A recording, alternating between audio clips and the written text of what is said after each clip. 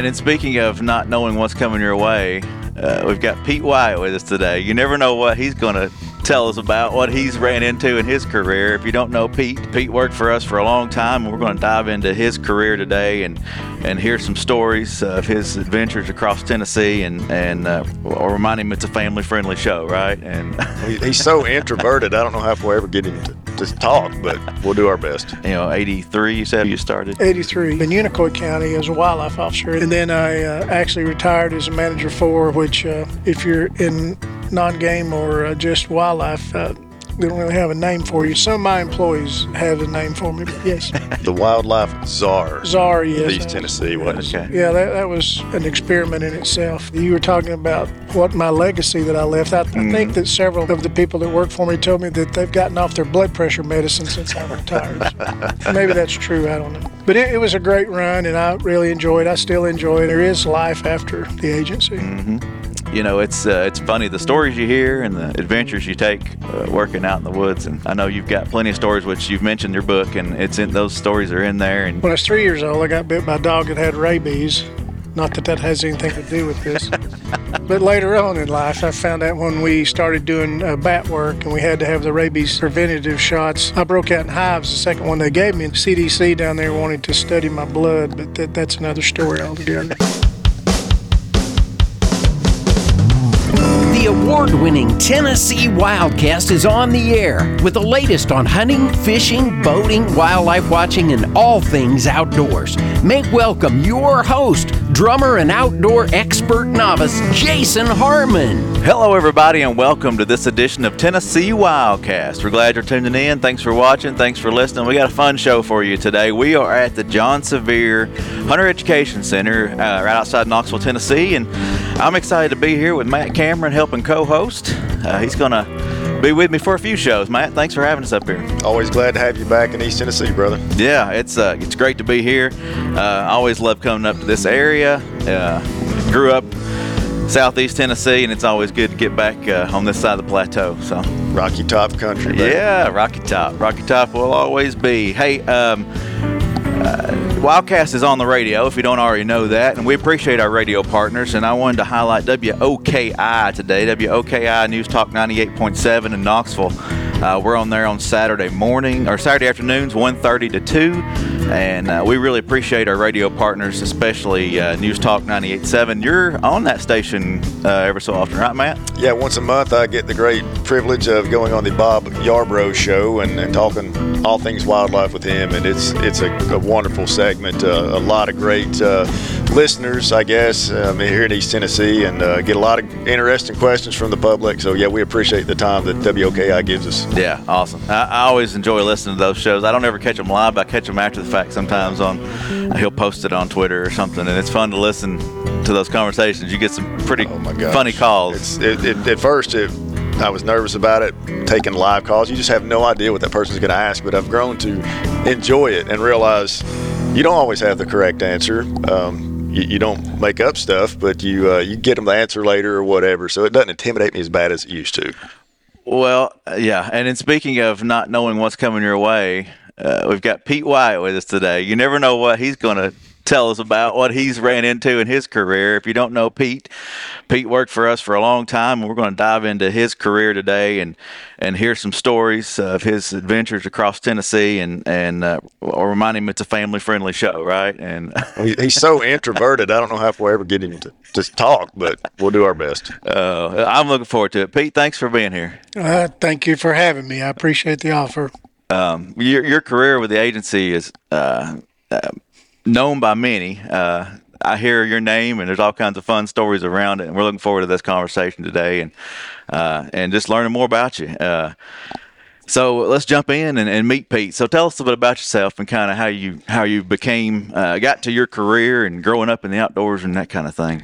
Well, I was born and raised in Concord, Tennessee. On my birth certificate, it says Concord, and you don't hear that town mentioned very often now, but I was raised in West Knoxville and on a little farm, 5-acre farm. We had cows and pigs and chickens and everything that went with it, and had some woods that I spent most of my time in the woods raking over leaves looking for creatures and critters, and my mother would say that, that if she was looking for me, they'd come back in the woods. And when I was 3 years old, I got bit by a dog that had rabies. Not that that has anything to do with this. But later on in life, I found out when we started doing bat work and we had to have the rabies shots, the preventative shots, I broke out in hives the second one they gave me, and the reason was because my titer was higher than that they'd ever seen. Than the CDC down there wanted to study my blood, but that's another story altogether.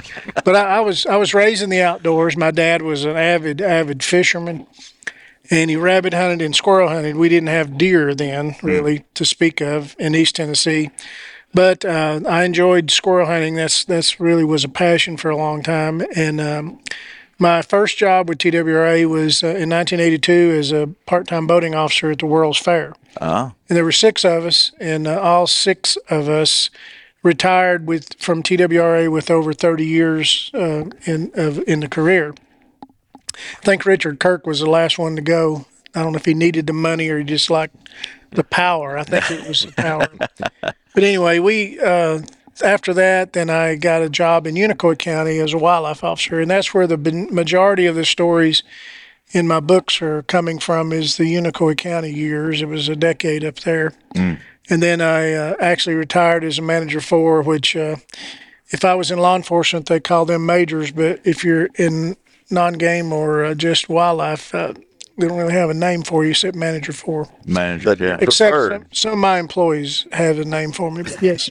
You preferred the wildlife czar. Czar, yes. East Tennessee, wasn't it? Yeah, that was an experiment in itself. But by the way, you were talking about what my legacy that I left. I think that several of the people that work for me told me that they've gotten off their blood pressure medicine since I retired. So maybe that's true. I don't know. But it was a great run, and I really enjoyed it. I still enjoy it. I get to still have contact with a lot of the people that have retired from TWRA, and there is life after the agency. Mm-hmm.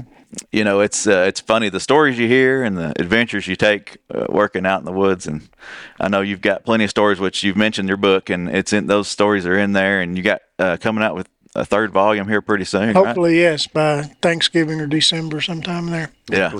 Tell our folks listening and watching about your book. Jason and I can't hardly pronounce part of the title, so you may have to read it for us.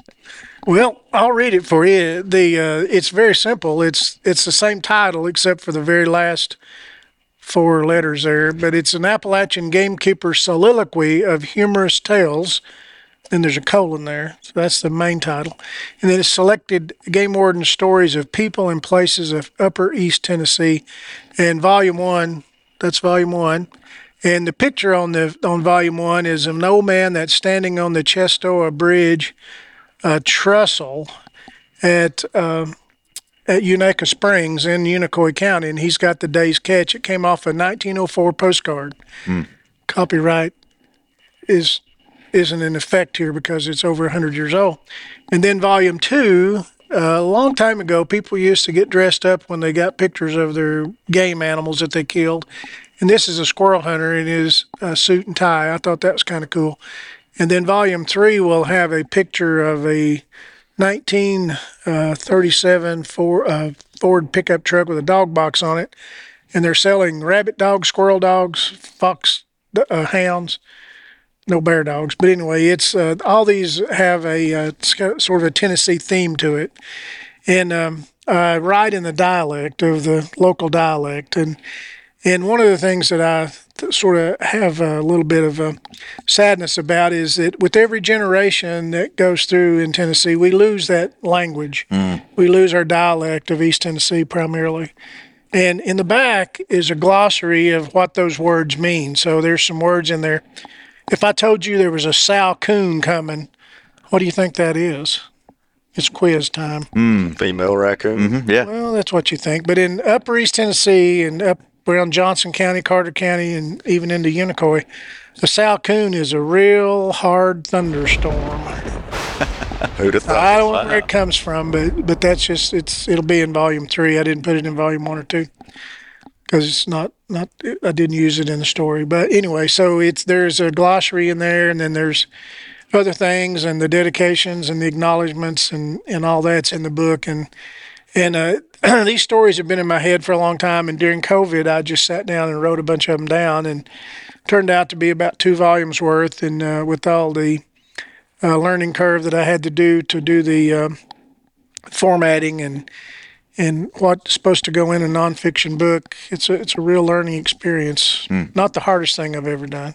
So I want to bring up the publishing company name. Sure. It's a Polecat Press. You see that our guest dons a cap with a polecat on it. And he asked me earlier if he stunk. And I'm like, is this a trick question? I'm like, I don't want to offend Pete. You know, What are you asking? And I couldn't think much about it, but sitting next to him, I'm picking up a little bit of a polecat odor now. So do you want to talk about that? Well, yesterday morning, which was Sunday morning, I let my dogs out like I usually do right about daylight, and it was 4:30 a.m. It was way before daylight, but they quickly went out in the yard and began a war with one little black and white kitty out there that was actually a skunk. And they I don't know if they won or lost. The skunk went back up under the porch at the house, and then the dogs are still stinking. But I did go to Walmart, and the guy in Walmart looked at me kind of funny, and I said, do I smell bad? And he said, yes, sir, you do. and I said, he said, you smell like a skunk. And I said, well, I got sprayed this morning. So anyway, it'll wear off. What's the trick? Just time to get the Yeah, smell? time. Yeah, it's like a dead deer. You don't have to move it out of the road. It'll go away. Buzzards get it. Coyotes will eat it. Well, so I guess I didn't realize, but so COVID's when you started writing these stories. So they are pretty much they're hot off the press. These books are new. I thought you started writing soon after your career and to retirement, but so they haven't been out there very long. So go get you if you're listening and watching. Go get you one. How can somebody it's on buy Amazon? one? Well, if you want to buy them off Amazon, I get about half the money, but it's R.L. Pete Wyatt. You can just search that R.L. Pete Wyatt on Amazon, and they'll come up.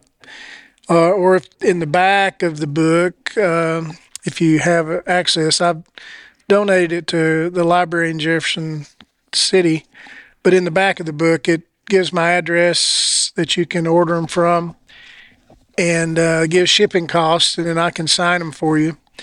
But that's how you kind of get them. I thought Matt would offer to buy about 2 cases of them and leave them at the regional office, but he hadn't done that yet. I bought my 2 copies. I know you did. You did. And That's look, good. mine is personally autographed Yes. with a message from Pete directed to me. And Yeah. Pete did say if you buy a copy and you request an autograph, he will sign the book for you. So Yeah. I encourage you to take advantage of that. Now, you do bear striking resemblance to this man on the cover. Is this any I relation? wished I knew. I did. It does. I used to sell old postcard reprints, 8.5 by 10, for people to decorate their homes with, especially log cabins and stuff like that.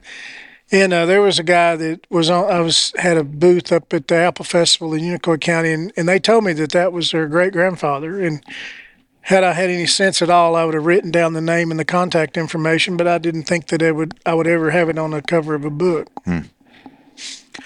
So could you share a story or two? I know you want people to buy the book, but could you share one or two that sticks out in your mind that you think folks would enjoy? Okay, Matt brought it up about taking a live phone call. Oh, phew. Okay, I just had to think about who the audience is.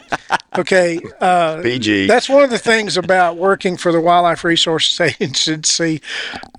We get phone calls at the regional offices, and when I was working in Region 2 for a couple of years, Jane Johnson said, Pete, Cindy from down in Budget says that there's a woman on line 2, and if you could take the call, she's really frantic about what's going on down there. And it was at Thompson Station, as a matter of fact.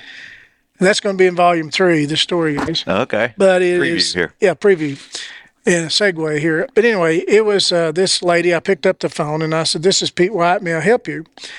And she said, "Yes, this is Suzanne Williams. I live down in Thompson Station." And she said, "My husband was out mowing the yard this morning." It's about this time of year.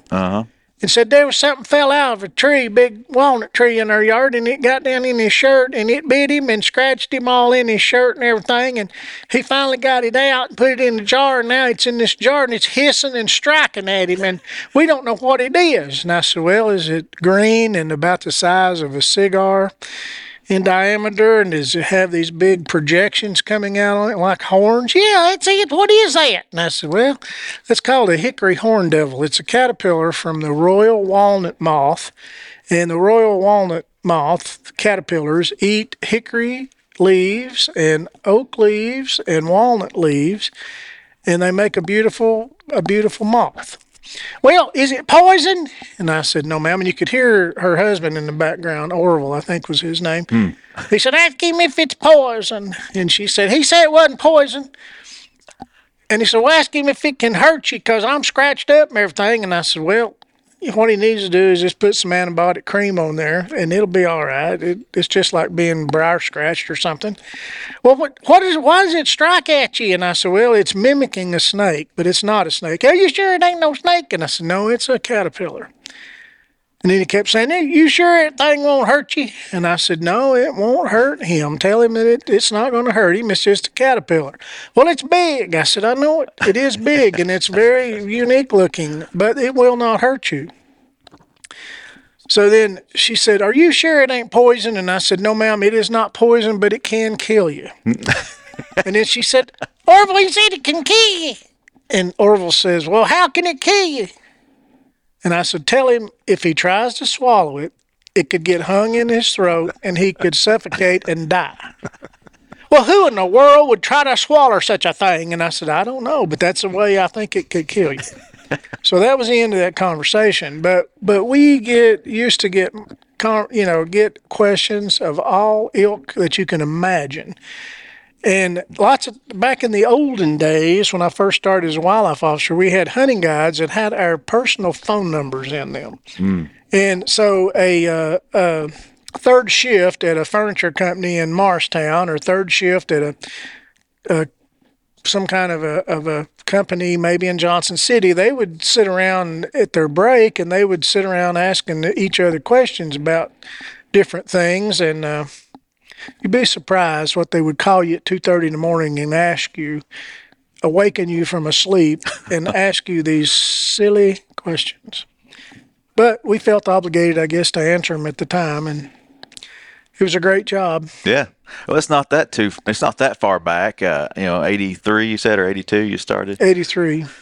Full time. But there was times where it was the home phone that the officer got the call, and sometimes the wife took the call and had to track down the officer. You didn't have the cell phones and as easy access as you do today. But that's just a taste of what's in these books, Matt. And I know you're thumbing through it there, but you've read 1 and 2. What's your take on the first 2 volumes there? Or at least you have them. I'm sure you've read most of it. Yeah, I've read most of volume 1, and Pete is one of the best storytellers we've ever had in the agency. There are other ones too that don't have the penmanship that Pete has to sit down and write their stories, and I'm so grateful that he's taken time to do this. A lot of it is for the historic value. He's a great historian, but it's entertaining. Yeah, and every story is going to give you knee slapping type humor. And just one thing I wanted to throw out here, Bill Smith is another good storyteller that we have that recently retired with the agency. Hopefully we'll get him on a podcast one of these days. Yeah. Both of them are just very charismatic, and you love to sit down and listen to them. They can go for hours with stuff, but he quotes Bill Smith in here about something, and I spent about 10 years as a field wildlife officer myself, so I can relate to a lot of these situations, especially being lied to as a game warden. And I was raised in a Baptist Christian home that you took people at their word and you believed them. So when I became a lawman, I was very naive, and it was hard for me to deal with people lying to me because I wanted to believe people when they told me something that it was true. Yeah. But here's a good quote from Bill Smith. Pete says, my good friend W.A. Bill Smith jokingly says that when a baby is born in Upper East Tennessee, the daddy holds the baby close and whispers, lie to the game warden, lie to the game warden. This is repeated until post-adolescence.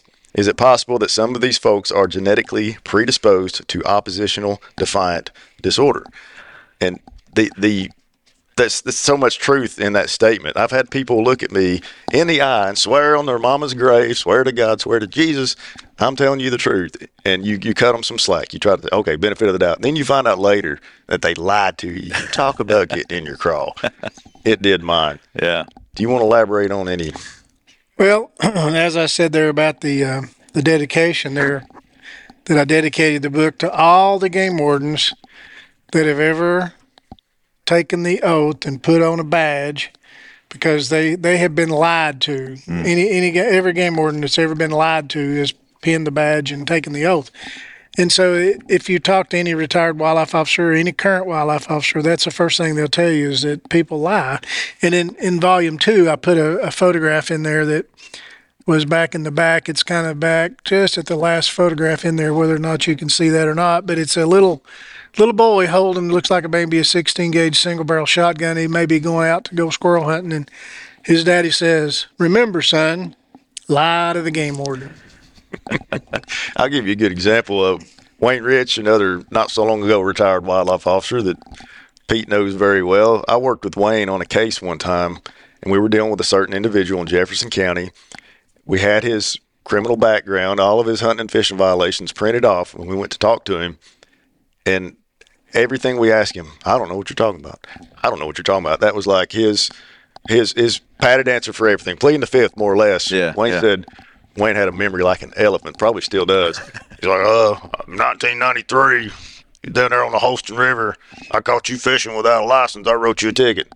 "I don't know what you're talking about." Wayne's like, "I was there for that one, so I know for a fact you're lying to me." And that's just a great example of people. I don't know if it's a defense mechanism that's innate to lie to try to get out of trouble, or if it's just because we wear the gun and badge and we're game wardens that they want to lie to us. Well, let me tell you Wayne Rich story. Wayne came over. He was sent over when I first got to Unicoi County in 1983. And I don't know, the supervisor that we had, I guess he thought that I needed a little bit of tutelage over there, but I was supposed to go give a talk to the Unicoi County Coon Club. And it was one of my first public speakings that I did over there. Mm-hmm. And okay. So they sent Wayne over because Wayne had experience talking to coon clubs. So we go in there, and it's kind of a hostile environment to begin with. We get swarmed and we get several people asking us questions at the same time. You have to learn that skill. How you can answer 3 questions from 3 different people on 3 different topics, So that's a skill that you learn.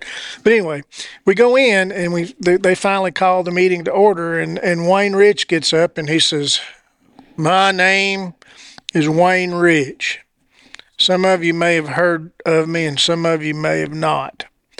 And the first thing I'm going to do is get down on your level." And there I am sitting there. That was my introduction, and I get to get up and announce, but talk to them. But okay, I'm down on your level now. So it's anyway. It was fun to be have a rural county, very rural county, and Unicoi County was at the time had 15,000 people in it. It was 30 miles long and 15 miles wide, and half of it was U.S. Forest Service lands. And so half of the activity that takes place in my books, half of the stage is set, is on government land. And you have to know how to pronounce that. There's a story in this volume, too, that anybody knows Don Crawford. You should buy the book just for that one story. I was his field training officer. Hey, Don is in our direct chain of command now. Right. He is, yeah. So, but I did send him the draft, and he approved it to go in there. I'm glad he did. It's a pretty good story. We'll hold that one for the book. Y'all need to buy the book to hear that story. Well, not only did you have many adventures in the woods and working as an officer and as a biologist, but cooking. You have a passion for cooking. And I think the first time I met you or came across you was at a BOW event or something like that, where you're doing some Dutch oven cooking. So talk a little bit about that passion, how that came about. Well, it's Dutch oven cooking. It was always fascinating to me. I mean, my mother cooked in cast iron, and she had an old Dutch oven that was made for the oven. To put in an electric oven or a wood stove oven, and didn't have legs on the bottom of it. And the Dutch oven cooking that I do, I like to cook in what's called spider scale. It's actually the Wildlife Agency published a little thin cookbook with some of my recipes in there. Right. And on the front cover, it's my spider collection, what's called a spider Dutch oven. And it has a handle on it just like a regular skillet, but then it has a lid on it that has a little groove in it that not John Sevier, Paul Revere. Paul Revere, not John Sevier. But anyway, Paul Revere was a silversmith, I think, but he actually invented the lid that goes on these skillets, and they used to cook on the hearth. And it goes back to the early 1700s, late 1600s, and they're called Dutch ovens because the Dutch used to trade with people with these ovens. They made them in all around the world, even South Africa. There's Dutch ovens in South Africa that are a little different than what we have in America. But anyway, you use coals. You don't use any electricity, and the charcoal is perfect for that. And so during the BOW, I almost made another bad. Anyway, becoming an outdoor woman. I used to teach that cooking class for many years. Yeah. And you can cook anything in a Dutch oven that you can cook, on the stove, essentially. We even made ice cream here one time in a Dutch oven. We used an aluminum Dutch oven, and we put ice in a bucket, and we just rolled the bucket around in a circle till we made ice cream in one. So you can even make ice cream without fire. Wow. But anyway, it's that little book. I don't know if it's still available through the agency, but it's usually free if you write or call. We need to see if we can get another run of those published, because that is one of the most popular things I've ever laid on the table. And we keep a few put back just because they got gone so quickly for special occasions. Yeah, my specialty is old-fashioned bread pudding in a Dutch oven, and it's very popular. And then also I make a really killer coconut macaroon cake in a Dutch oven. You don't have to just cook cobblers in there, but you can bake and broil and fry. You can do pizzas in there. So it's very versatile. You can do a lot of things with Dutch ovens, and that's sort of what I did.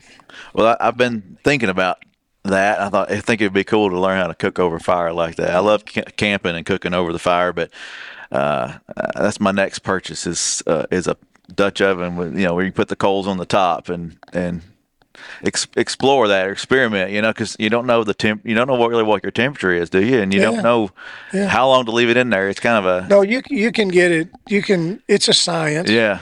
It's also an art, but you can gauge your temperature very easily with the number of coals you put on, and it has to do with the diameter of the oven. Maybe one from 8 inches up to 16 inches. Right. The number of coals you put on the top, the number of coals you put around the bottom, and the heat comes up. And I taught some classes at Washington College Academy, which is up in Greene/Washington County up there.